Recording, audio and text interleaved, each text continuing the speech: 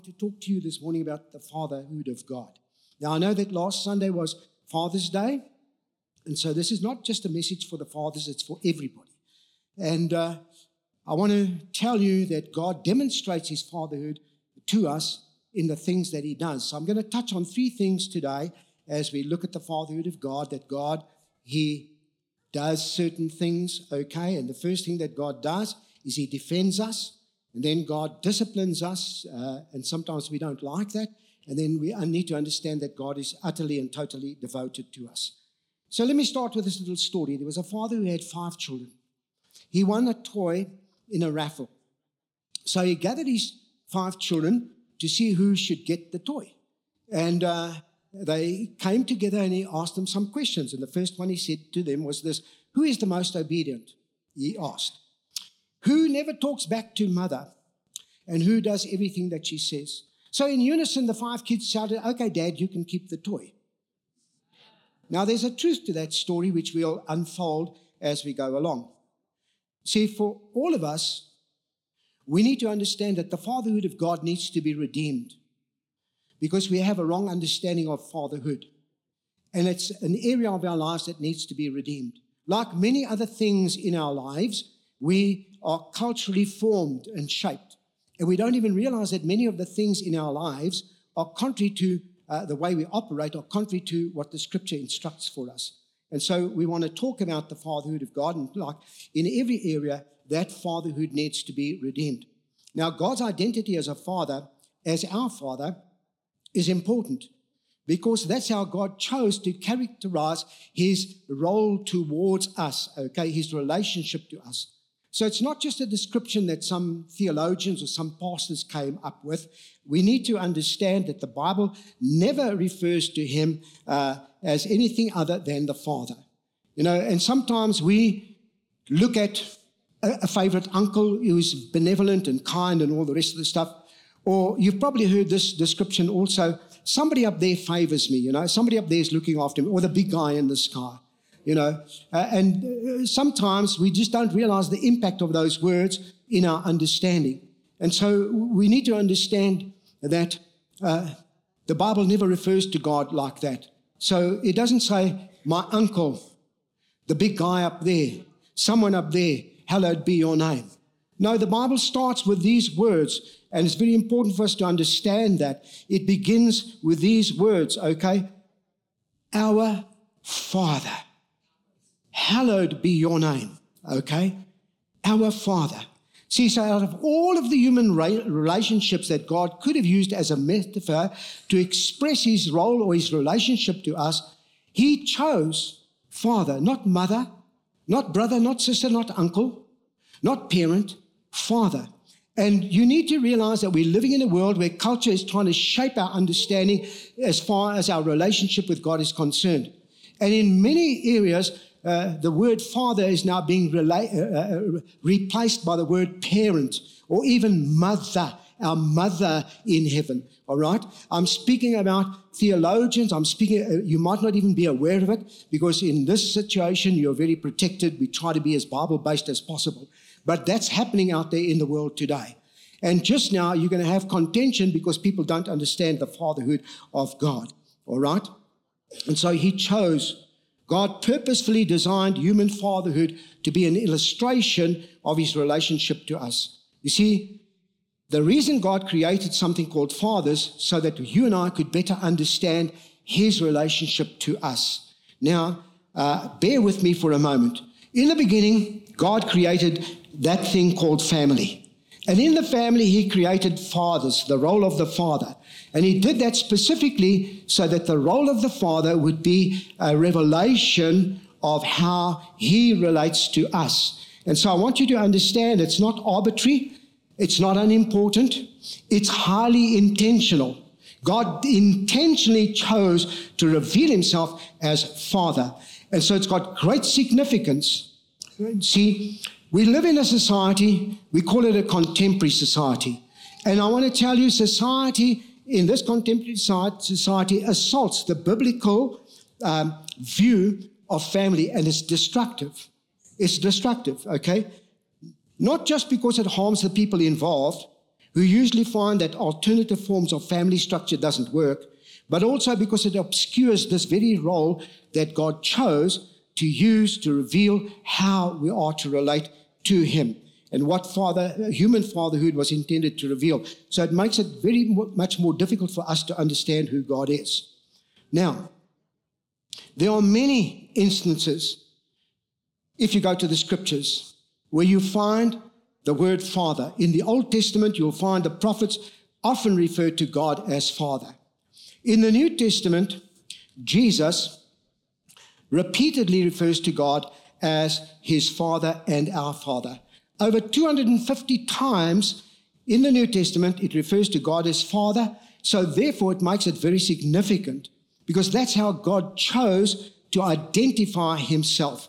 And so it's important because it affects how we relate to him.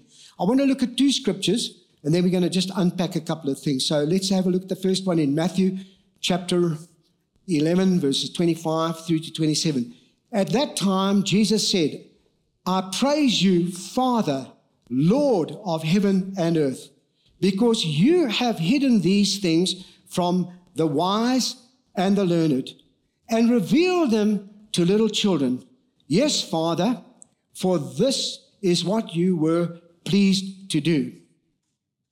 Next. All things have been committed to me by my Father. No one knows the Son except the Father, and no one knows the Father except the Son and those to whom the Son chooses to reveal him. Let's go across to John 20, verse 17. Jesus said, do not hold on to me, for I have not yet ascended to the Father. Go instead to my brothers and tell them, I'm ascending to my Father and your Father, my God and your God. So throughout Jesus' earthly life, he continually referred to God as Father. Even after he was raised from the dead, having been at the cross and paid the penalty for sin, even in that glorified body, he said, don't touch me. And there's a reason, but we're not talking about that today.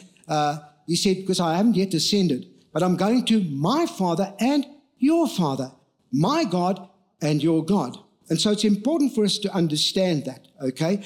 Because so often we get zeroed in on the Holy Spirit, the Holy Spirit, the Holy Spirit, or Jesus, Jesus, Jesus, okay? And we don't realize that we serve a triune God. Many of us don't even understand the Trinity, haven't even delved in the Trinity to understand that we serve a triune God, Father, Son, and Holy Spirit. And all of them are God. And you cannot separate God because God is one. I, the Lord, your God, am one, the scripture declares. And so we need to understand if God has chosen to reveal himself as Father, ultimately, then we need to understand the importance of that. Now, it's also true that we have difficulty relating God as Father because of the exposure that we've had to our human fathers and the role that we were subjected to as they portrayed Father. And so maybe you grew up with fathers who came short of the ideal of what God intended. Maybe your father was cold. Maybe your father was distant. Maybe your father was disengaged. Maybe you had a father who was angry or critical or very controlling, all right? Or maybe you had a father who was an alcoholic. I experienced that. And the impact of that on the formation of my life until my father met Jesus, and it was a radical transformation, and he tried to do his best after that. Let me tell you, friends, even the best of fathers with the best intentions often miss the mark. And those of us that are fathers know that all too well. Despite our best efforts, we often fail to be what God would have us be.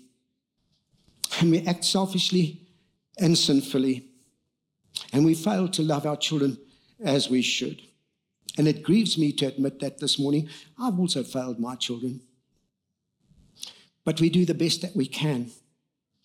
But you need to realize also this morning that whatever your frame of reference is as a father to God this morning, whatever, just let me tell you today that your father is also just a struggling sinner.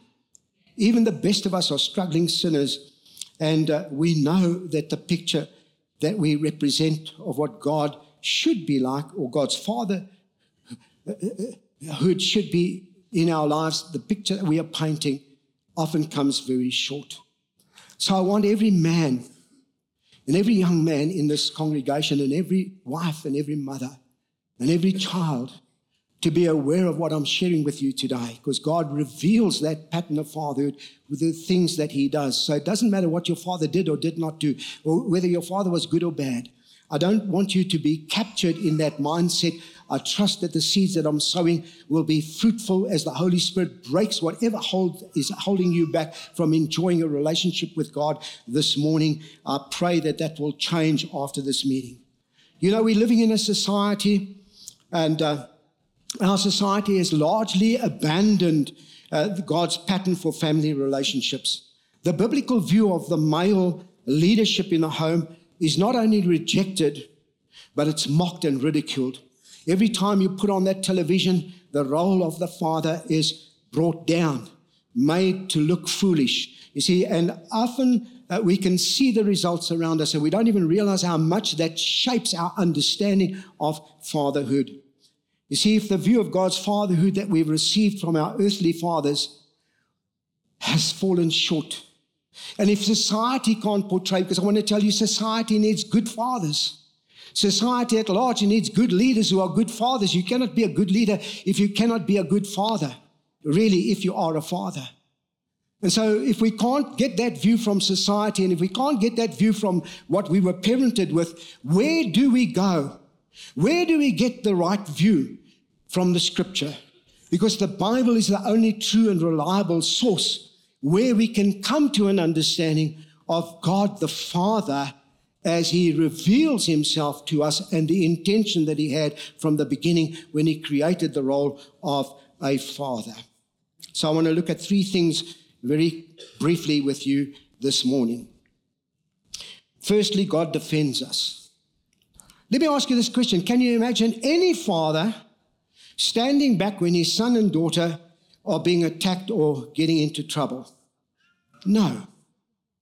Yet sometimes when we're in difficulties, we cry out, God, where are you? Let me tell you, God will never, ever abandon us. God is always there. When we're being attacked, when we're getting into difficulties, God doesn't just stand by and say, oh, get on with it. I want to tell you that God is always there for us. He's always on our side. And some Christians seem to be embarrassed by the God of the Old Testament when we read all the stories of how God took his people against the enemies. And it might not be politically correct in some circles to talk of God as a warrior, because we just want to have God, this God of love, this God of love, this God of love. And there's nothing wrong, because God is love. But God is also a warrior. And let me share some scriptures with you quickly this morning. In Exodus 15, verse 3, it says this: the Lord is a warrior. And unfortunately, we do not understand the pictorial language of the Bible, because we can't always put ourselves into the context of the Bible. And so we don't understand a warrior in that sense. It says the Lord is a warrior, his name is Yahweh. And again in Jeremiah 20, and I love this verse, he says here, but the Lord stands beside me like a great warrior. Before him my persecutors will stumble. They cannot defeat me. They will fail and be thoroughly humiliated. Burn that scripture into your heart. Take it as a tool when you have to fight the enemy. But you see, God here is committed to defending and protecting his people. And that involves a readiness to do battle. And God will never abandon us. Maybe your earthly father did. But God will never abandon. Never. God will never withdraw from a battle. Maybe when you went to your father talking about your problems, your father withdrew and didn't get involved. God will never do that. God will stand and fight. And he will be victorious. That's what the scripture tells us. That's why I said, listen, I want to tell you that's it. And sometimes we don't realize that God is there as a defender and protector, and we don't invite God into our circumstances when we are fighting a battle, when we're in difficult circumstances. I want to encourage you, get on your knees and pray. Ask God to come into that situation. Ask God to be that warrior. Ask God to be that defender, and then stand back and see what God will do. Because the battle is the Lord's, not yours, not mine. And so often when we ask God to come in, we decide to take matters into our own hands, and then we get frustrated when it doesn't work out because we're still trying to operate and relate to God in the same way that we did with our earthly father.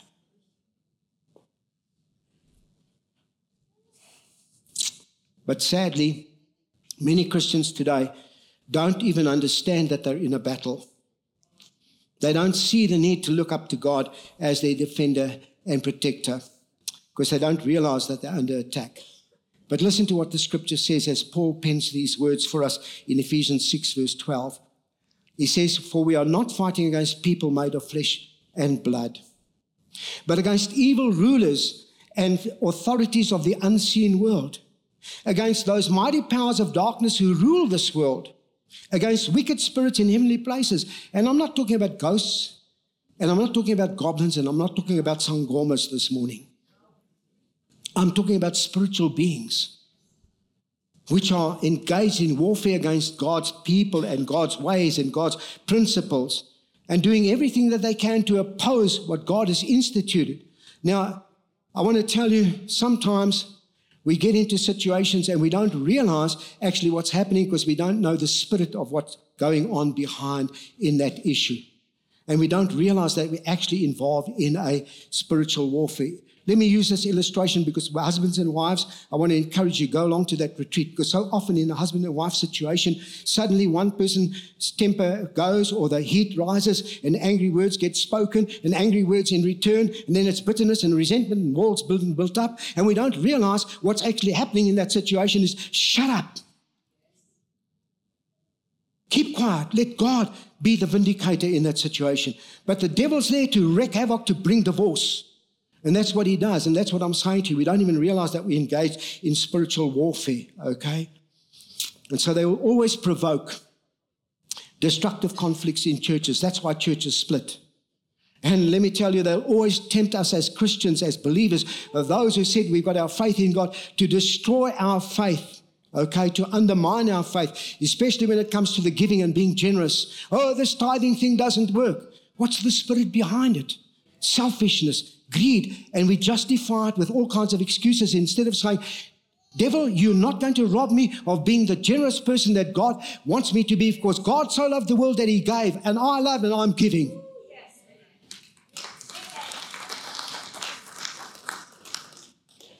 Let's look here quickly at Ephesians 4:25 to 27. It says this, "So put away all falsehood and tell your neighbor the truth." Why? Because we belong to each other. And don't sin by letting anger gain control over you. Don't let the sun go down while you're still angry, for anger gives a mighty foothold to the devil.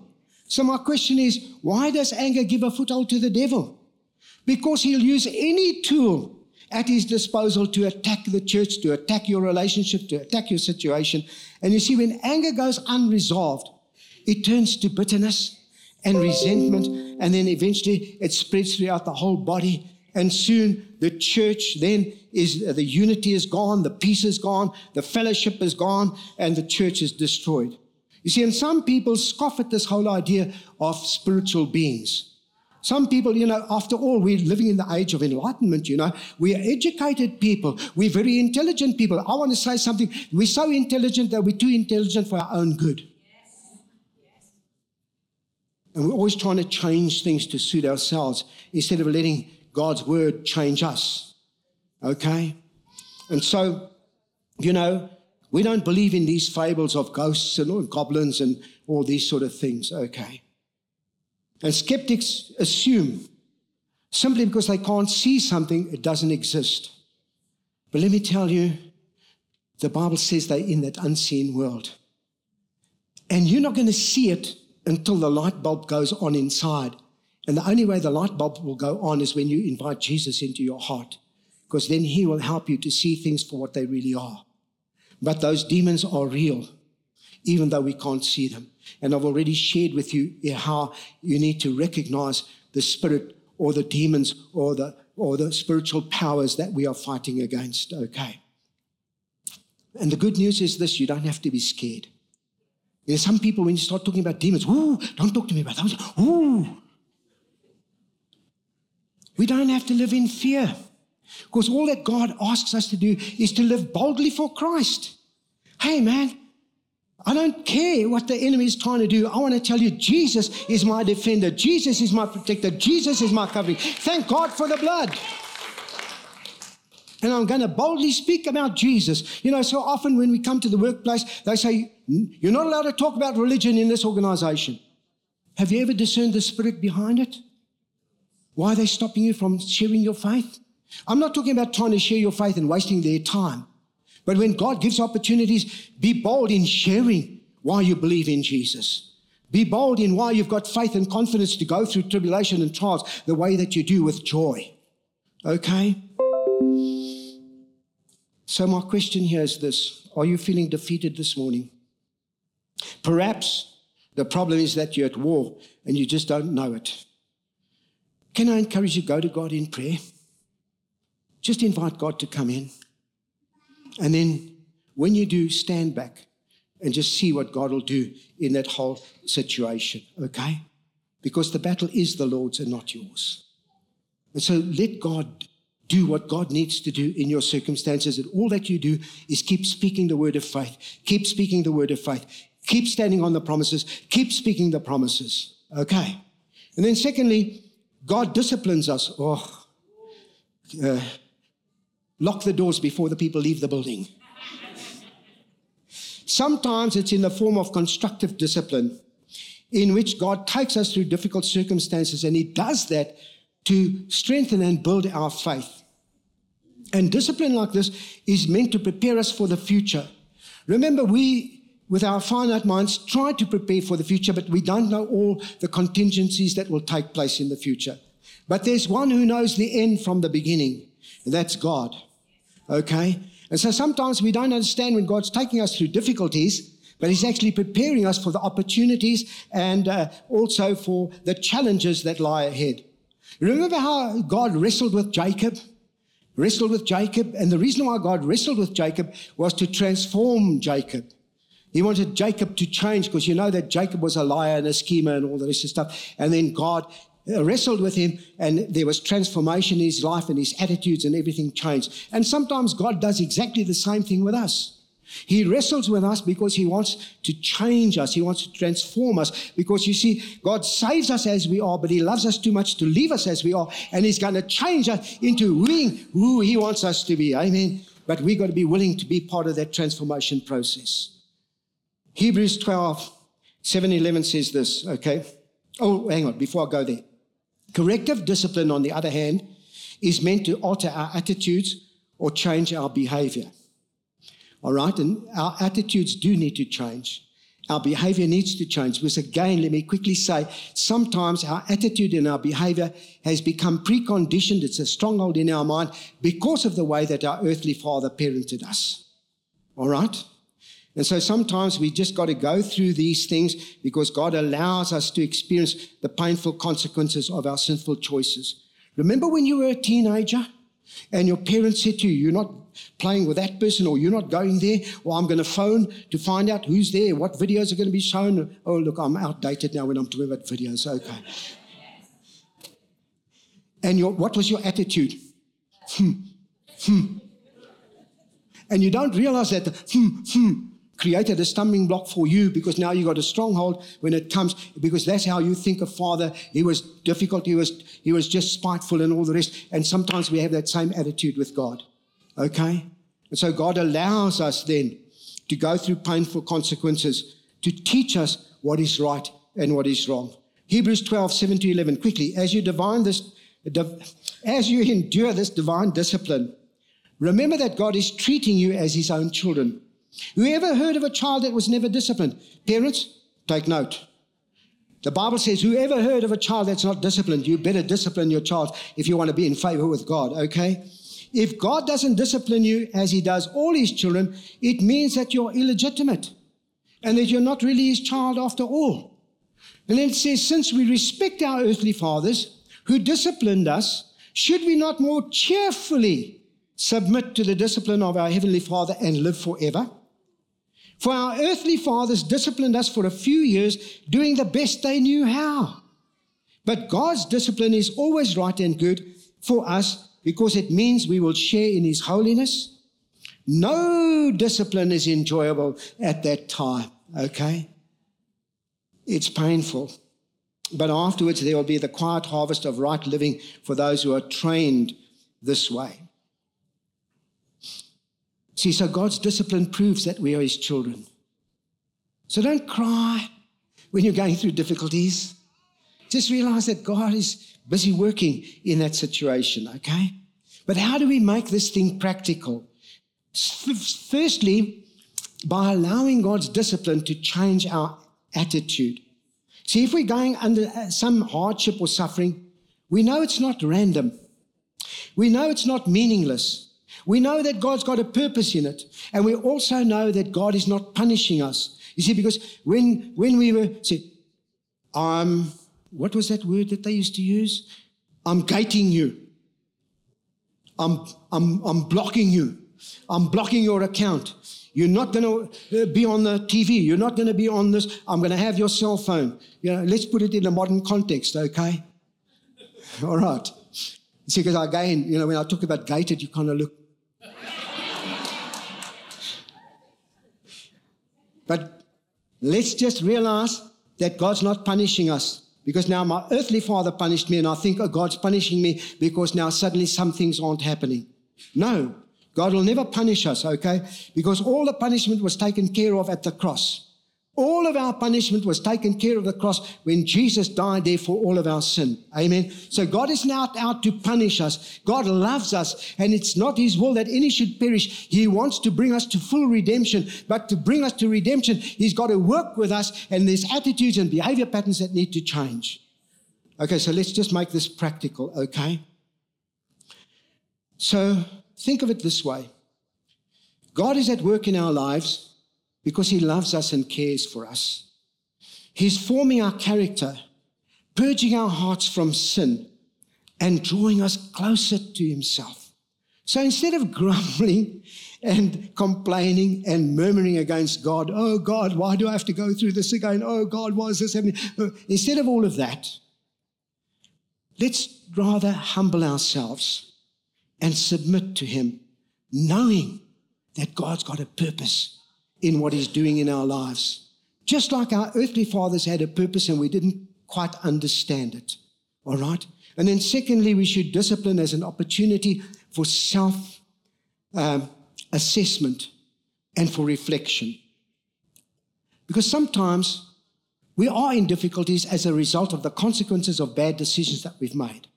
And so sometimes we need to ask ourselves the question, is there sin in my life that I need to repent of?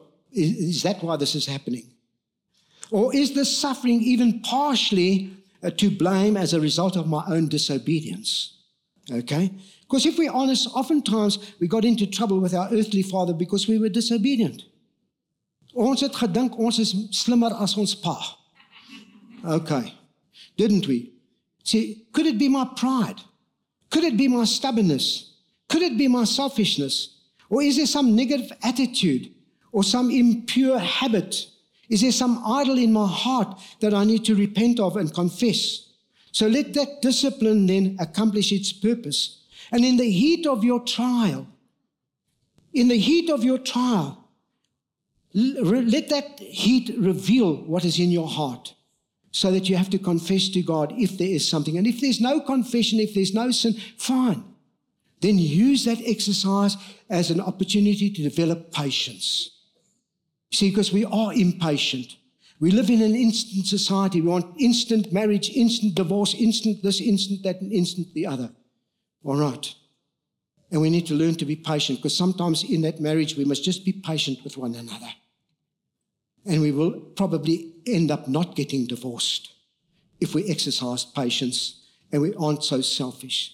Let me just use that as an illustration, okay?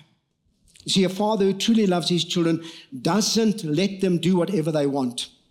He doesn't allow bad behaviors or bad attitudes to go unchallenged, and neither will God.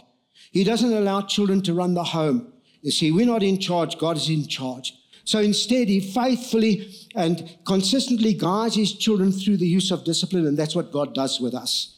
Even when we don't understand or agree with what he's doing. I mean, my children never came to me and said, "Hey, Dad, I agree. I need to be disciplined. Thank you." No. But let me tell you, a good father does it anyway, because he knows that failure to discipline the child will result in the child becoming a selfish, wicked, and unhappy adult. And so often, because we didn't submit to discipline, many of us as adults are that. Always unhappy, always scheming, always getting up to stuff. You see, he loves his children too much to let that happen, so he trusts that in time they'll understand and be grateful for what he was trying to do. And in the same way, God loves us too much to leave us the way that we are.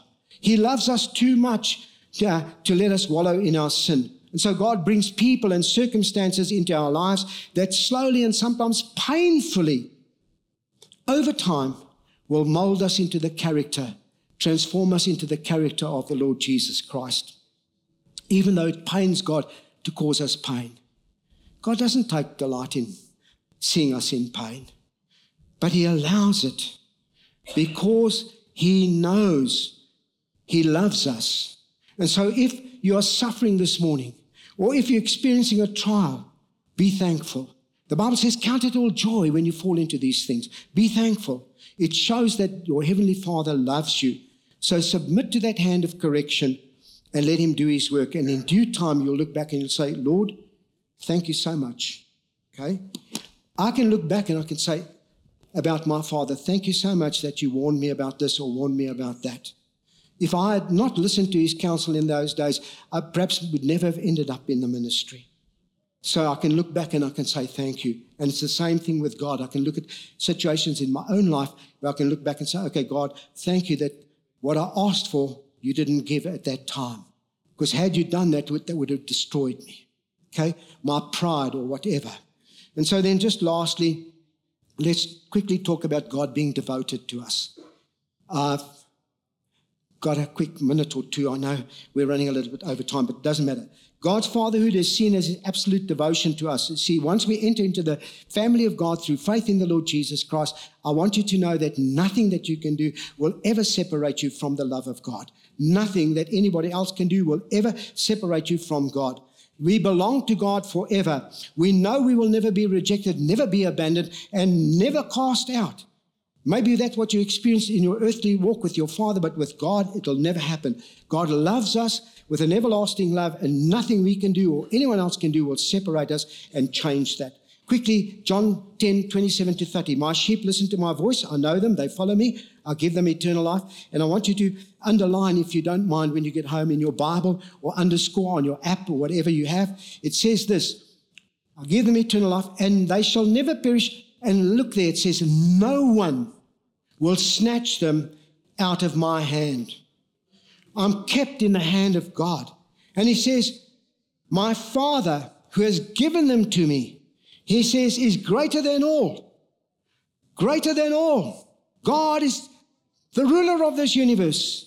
And he says that no one will snatch them out of my Father's hand. And then he says, "I and my Father am one." Isn't that fantastic? You see, Peter the apostle found this to be true. He denied the Lord 3 times on the night of his arrest. He even denied that he knew Jesus Christ. He abandoned Jesus in Jesus' hour of greatest need. And I want to tell you, he was forgiven and he was restored. Hallelujah. And maybe you know what that's like. Maybe you were rejected and now you've been back and included in a relationship or whatever it might be. But perhaps you know what it's also like to be rejected, or to have a relationship severed, or to be cast aside by someone you love. And you know how painful that can be. But that will never happen with God. Never. Because he's our Father. And we are his children now and forever. What a glorious truth. And so my appeal to you as I close this morning is this: to seek the satisfaction of your deepest needs in a relationship with God as your Father. Things that you want and need most deep down. And deep down, we all want joy. We all want peace. And we all want to have hope and strength and the fulfillment that our lives have meaning. and that our lives are fulfilled. And all those things are available to you in Jesus Christ by faith in Jesus. And then I want to close with these words. You see, because so often in our modern society, we are trying to change the Word of God to suit us, our attitudes, our behavior patterns. And I want to encourage you, don't ever try to take the Word of God and bend it or twist it to suit your attitude or your circumstances or your frame of reference. Rather bring your attitude and your frame of reference and your circumstances to the Word of God, and let your Heavenly Father give you revelation and insight, and let your Father heal you, restore you, and free you so that you can have this relationship. And I pray as I close that every stronghold in your mind, every stronghold that's bound you, even as you sit in this meeting as an adult of 60 years or whatever, that has affected your relationship with God because of the pattern and the picture of your earthly father, be shattered and broken in Jesus' name by the power of the Holy Spirit to set you free so that you can become everything that God intended you, and that you can have a rewarding, fulfilling relationship with God as your Father. Amen.